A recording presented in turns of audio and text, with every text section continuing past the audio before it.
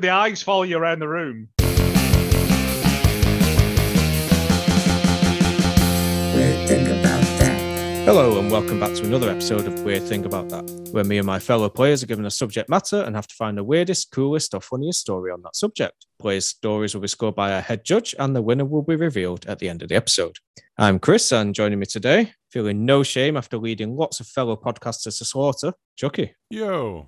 And joining us today as a player, Joe. Hello. Which leaves the judging seat open to a very special guest. Back again, it's Randall Parker from Randall Parker's Film Club. You old fuckers. How you keeping? Oh, it's lovely Very to have good. you back. It's great to have you back, Randall. It's lovely to be back. Randall, if you tell us a little bit about what you've been up to and where we can find you. Not been doing a lot, really. Trying to get my mum out of prison in Amsterdam. That was a big thing. What else have I been doing? I'm running for Parliament, if anyone's interested. Come along, give me some support. What else? Been trying to get a date on a dating app, but I've ticked 500 women, but none of them have ticked back. So I might be destined to be on my own. You never know. Oh, I'm sure 501's just around the corner. It could well be. Randall, if we can please have today's subject and Yeah, how it will be certainly. scored, please. Right. The subject today is low lives, and you will be marked using the Dave Dog Dirt system. It begins. That needs no explanation. No, That's We're not fine. going to explain that. We're just going to get on with it.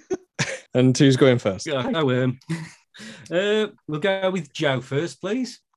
So, what is the lowest you think a person could go to earn money? No, not that. Sex work is work and there is no shame in it whatsoever.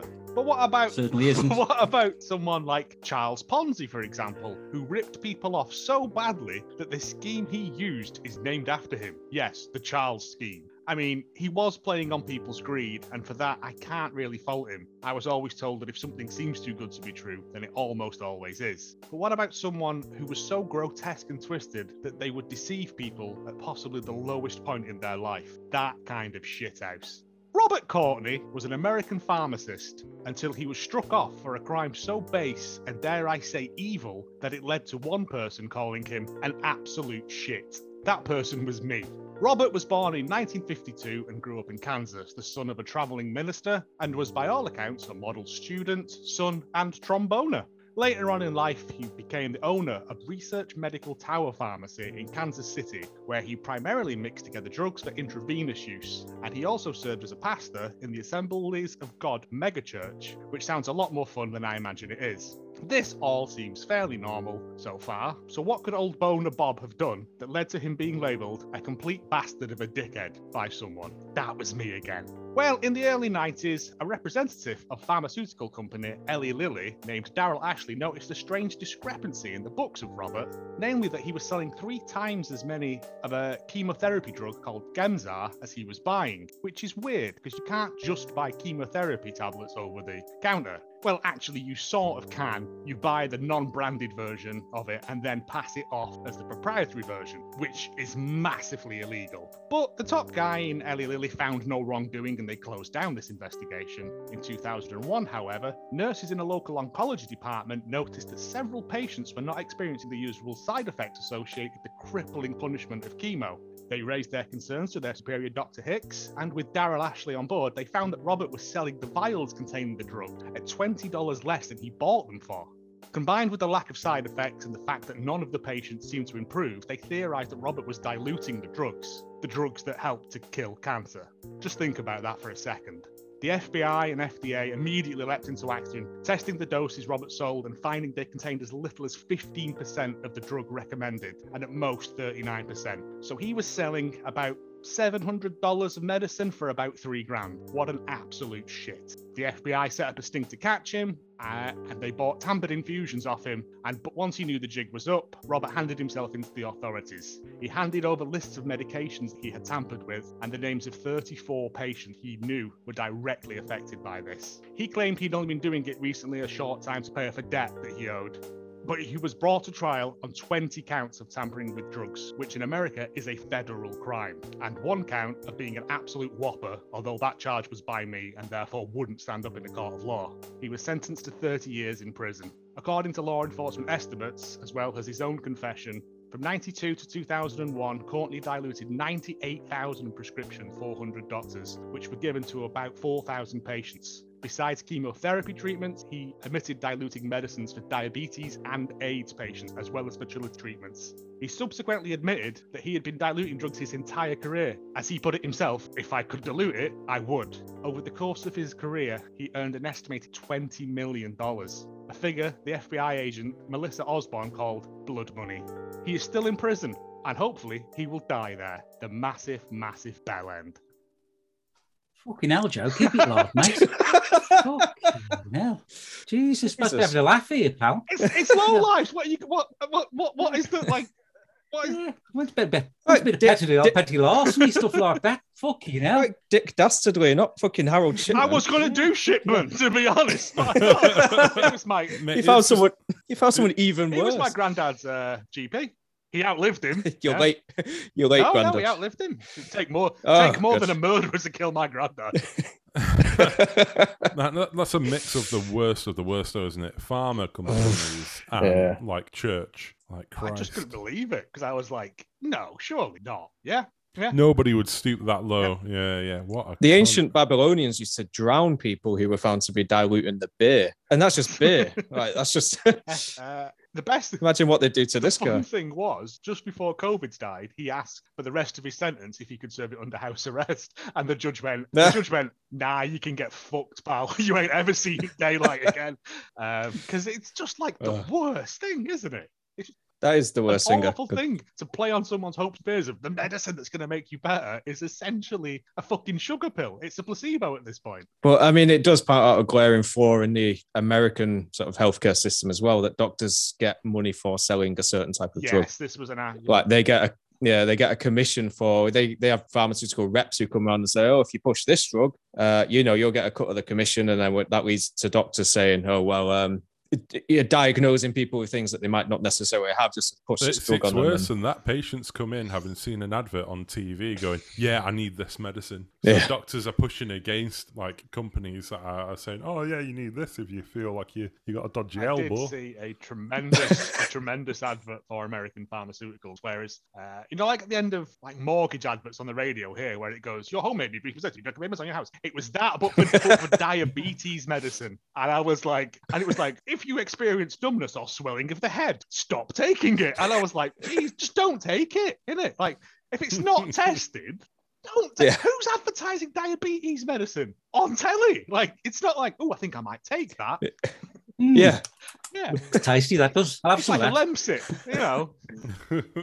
Yeah, there's the If you over-the-counter don't take it, you will drugs that, die. your hay fever remedies and your diarrhea all the stoppers. same- Fair enough. All the 'cause- same drug, mate.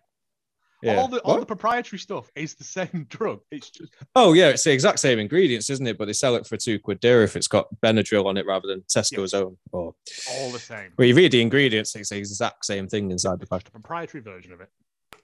But the more expensive ones have cooler packaging. That's basically all it is. You're paying for a brand name, like trainers or gin. Yeah. I just buy that one from Asda that's just got gin written on the bottle in blue letters. Yeah, that's bullshit, that is. That's bullshit. It's like fucking Heinz baked beans, isn't it? Like what's it? Some bastard goes to the fucking Aldi and buys your beans and says, there you are, they taste the same. They fucking don't. You can tell. Bullshit. Bullshit. No, I tell you what, no. you want proper hobnobs, not fucking Oaties from Aldi, don't you?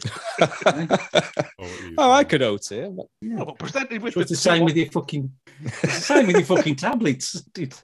Yeah. Right, so should we go with Chris next? Okay. And keep it light. No fucking cancer. Eh? No, this one's a bit more light-hearted. Harold Shipman was on August 23rd, 1973, a tall, muscular man by the name of Jan Erik Olsen entered a bank in central Stockholm wearing makeup, a lady's wig, and a pair of sunglasses. He ripped out a submachine gun and fired a round into the ceiling, shouting, "The party starts." He then took hostages and made his demands. He wanted 3 million Swedish crowns, another 2 guns, bulletproof vests, helmets, a Ford Mustang, and finally, Clark Olofsson, his former cellmate who was in prison at the time, to be brought to him. As police poured into the square outside the bank, followed by reporters, photographers, camera crews, and a large crowd of spectators, people at the prison arranged for the release of the gunman's demand, Clark Olofsson, and to the surprise of many, released the man into the bank to talk to the robber. He was to serve as a communication line between the police and the robber. The police had the idea that Clark, being his friend, would be able to talk Jans Erik down from doing anything stupid and hand himself over to the police for a light sentence. However, Clark and Jans Erik had different ideas. As soon as he was inside the bank, Clark double-crossed the police and joined Jans Erik in his robbery. But here's where things get a bit weirder. Jans Erik phoned up the Swedish Prime Minister Olof Palme and said that he would kill the hostages and backed up his threat by grabbing one of them in a stranglehold. She was heard screaming as he hung up, but the next day, the hostage, Christian Enmark, called the Prime Minister back and said that she was very displeased with his attitude and asked him to let the robbers and the hostages leave. You see, after a couple of days under the watchful eyes of their captors, the hostages were actually starting to gain a liking to them and said that they felt safe and easy under their care and were actually more scared of the police escalating things using violent methods. Olsson had fired his weapon and threatened to kill the hostages if any gas attack was attempted. Nonetheless, on August 28th, police used tear gas and Jans Erik and Clark surrendered after an hour. None of the hostages sustained permanent injuries. But something very interesting came out of this, in that it was the very incident which christened the psychological phenomenon Stockholm Syndrome, which, for those who don't know, is when a hostage or an abused person will form a strong emotional attachment or even love towards their captor as a coping mechanism to the stressful situation. The robbery gained a lot of academic interest with criminologists and psychiatrists, who extensively studied audio and videotapes from inside the bank during the incident and ended up coining the famous phrase. Jans Erik was sentenced to prison, but Clark was acquitted after pleading that he was only there to keep things calm and keep the hostages safe, and went to visit aforementioned hostage Christian Enmark a few times, and their families became good friends. But Clark went on to be put back into prison for more crimes. That's more like it. You love a nice little bank hold up, don't you? Gentlemen, your rebuttals. I like to imagine that afterwards they were like, yeah, let's go to the sauna. Yeah. And then it's just like, it's that guy that held you at gunpoint for 5 days. I'd be like, nah, I'm all right, pal, to be honest. I was in a bank siege once. Really? Go on. Yeah. It was quite enjoyable. Got a few days off work, you know. It was on the local news afterwards. Great stuff. Bit of a celebrity for a couple of weeks, I was. It was great fun. Where did you hide the money? Oh, up my arse. I could fit a fair bit up there. But it's got those ink packs that explode on them. Like a fucking octopus. Mate, so like the main thing that pops to my mind is like, so they grab a lady holding her to the phone, and I just imagine her going, "Oh, harder." It's like, "Oh, wait a sec, oh, you know, what's going on here?" Yeah, I think if anybody ever grabbed me in a threatening way, that's what I'd say. Has anyone ever lean into like, it? You mean? Right. Yeah, like, my nipples, they're getting hard. Go on, a little more. Has anyone ever thought he might have just been a nice bloke? they're quite attractive in Sweden. You know, Yeah, if you have a nice fella. If you have a look at the pictures, they are quite sort of handsome, rugged guys that are quite charismatic as well. They were bank robbers. It was easy to. Yeah, he had lots of money, is what you're saying. Yeah, but people like a bad boy, don't they? So again, there's limits in there. I like how he's like making a scream on the phone to the Prime Minister, and then she rings him back the next day. She's like, "Hey, why have you not done anything? What are you doing? Where did they get his fucking number from?" It's in the phone book in Sweden, isn't it? Everyone's name. It's Svensson. We should put first names in this. It'd be a lot easier. There's no X directory in Sweden. It's a sex directory. Hey. Yeah, well, I've never been. Don't go. It's shit. Just fucking trees. That's all it is. Just fucking years. And one ABBA museum. Yeah. In every village. No, like, has there been any other like cases of Stockholm syndrome? Yeah, Like, famously. That movie with Charlie Sheen. Yeah, Hot Shots Part Two. No, was it not? There was a lady who was kidnapped and ended up becoming like a terrorist. I want to say Mata Hari, but I don't think that's right. Oh, what was the fucking Yeah. name? She was a socialite. Can't fucking think. If only we had the internet, I'm doing it. Yeah, I mean, it wouldn't be a whole syndrome if it would have only happened in like one case. I don't think. So that makes it sound like it started off as a Stockholm Patty like, Hearst. condition. Patty Hearst. And That's then the one.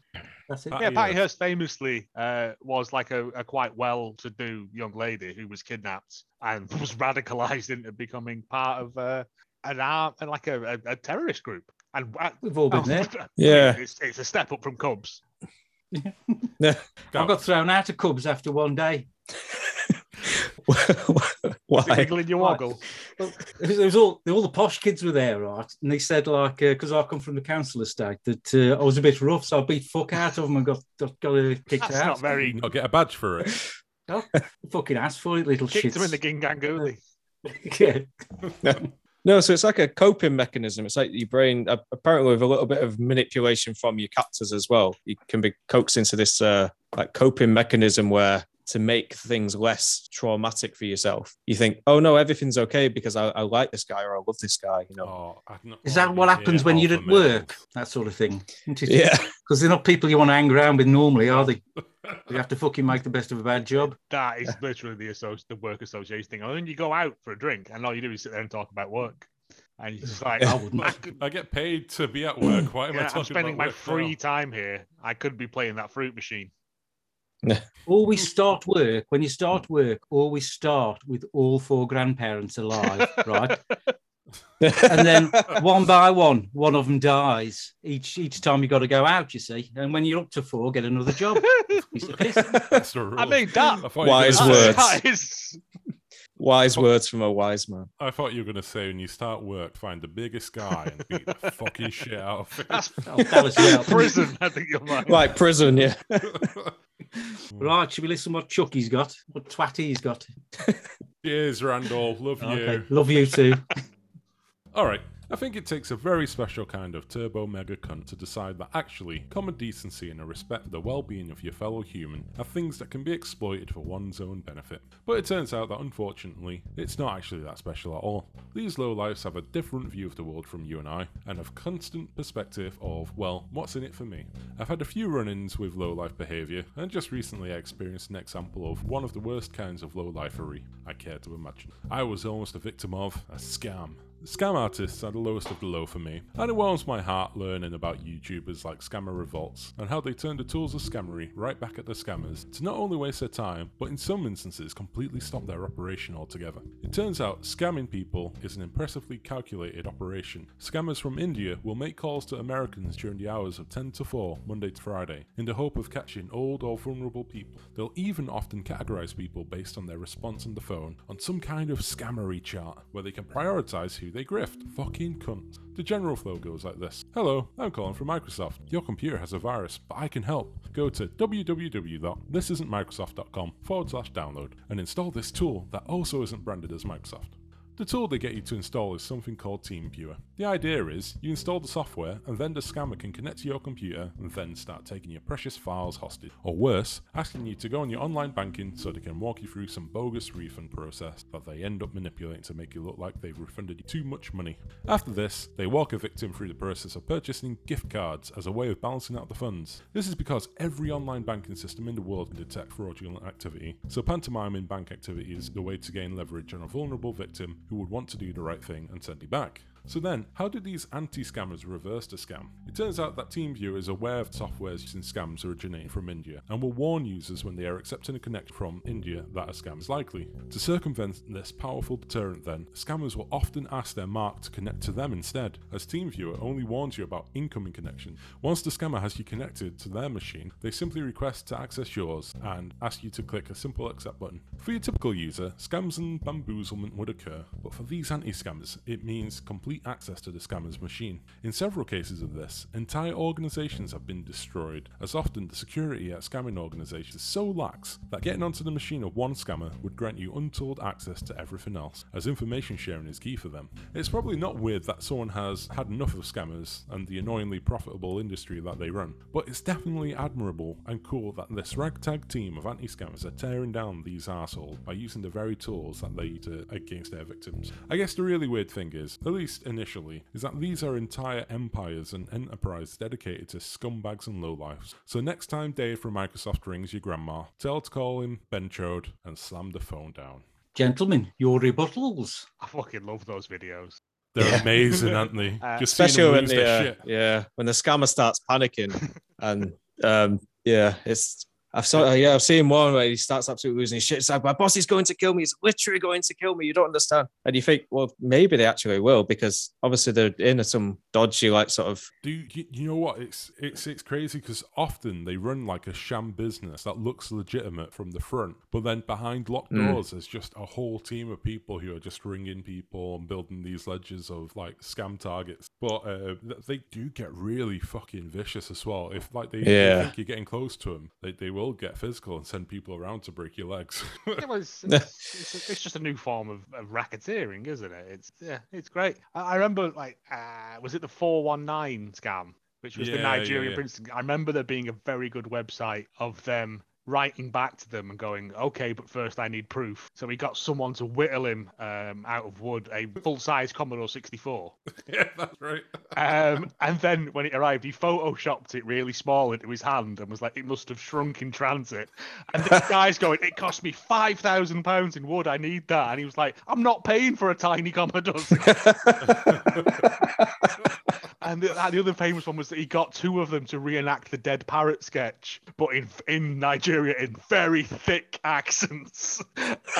It was brilliant because they don't know what they're saying, like, because it was done parrot. Yeah. But it's a terrible thing, and I honestly don't see much difference between the scammers and those people that phone up old people going, would you like to sponsor a donkey? It's only £5 a minute. 100%, yeah. It's all the same. It's taking advantage of vulnerable people. Yeah. And, so I recently got involved with a would-be scammer, and it was really interesting because they sent me a message out of the blue with this whole thing of, oh yeah, I'm looking for this person, like I'm not that person, and we got talking anyway, and it took 6 days for them to finally go, oh yeah, so I've got this cryptocurrency trick if you want to invest. And it's like, there it is, there's the payoff. That's the long con, isn't it? Yeah, man. Like if I was like a lonely individual, then I'd be like, oh yeah, of course, we're good friends now. Oh yeah, Steve says it's convincing.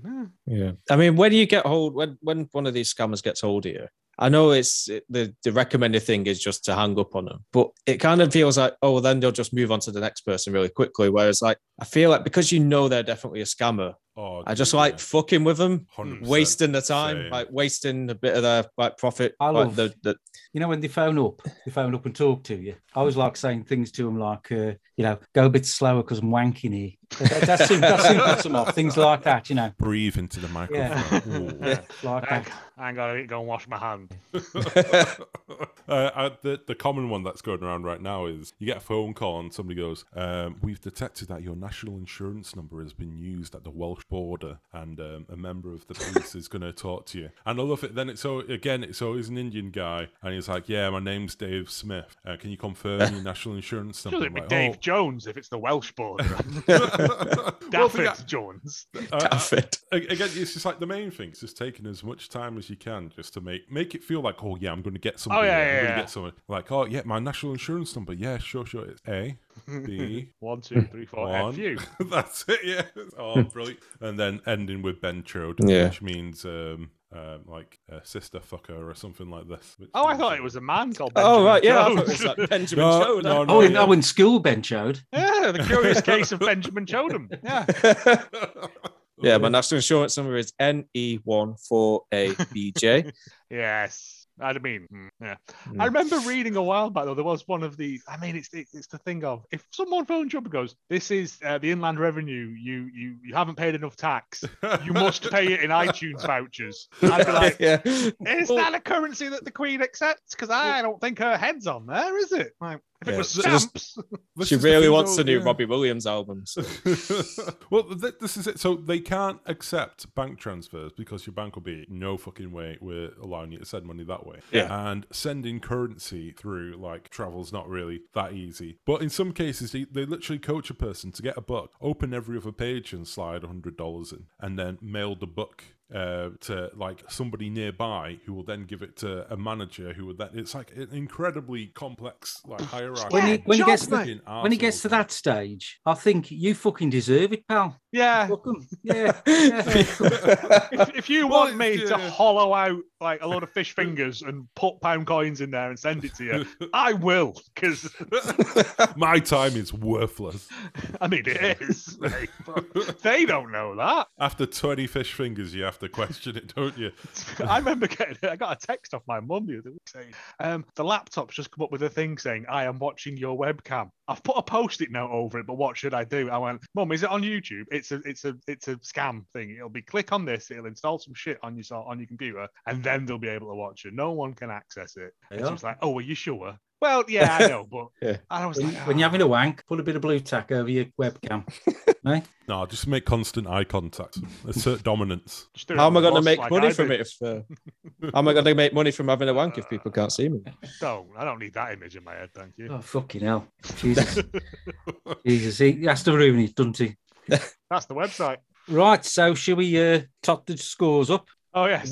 Right, okay. As I said, you were marked in Dave Dog Dirts, right? Because he's the biggest lowlife I fucking know, right? He has actually got a wife, right, Dave Dog Dirt, and she, every Christmas, right, goes and orders a shitload of stuff from Very and like Studio and all them catalogues, and then doesn't pay, right? Oh, She's known as Chris. We call her Christmas Carol. nice. There you are. Right. So, right then. So, in last place, I'm afraid we've got Chris because Oh. Stockholm Syndrome. I think he was just a nice bloke. I think that's what that was.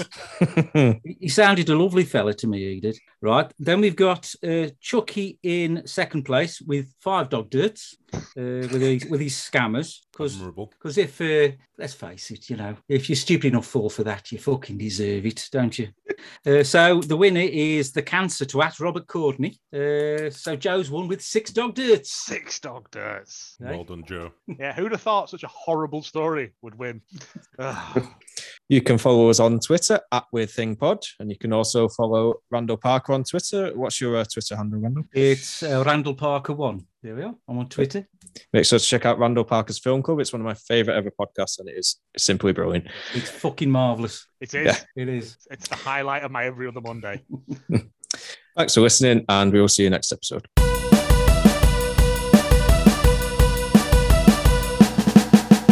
Weird thing about that.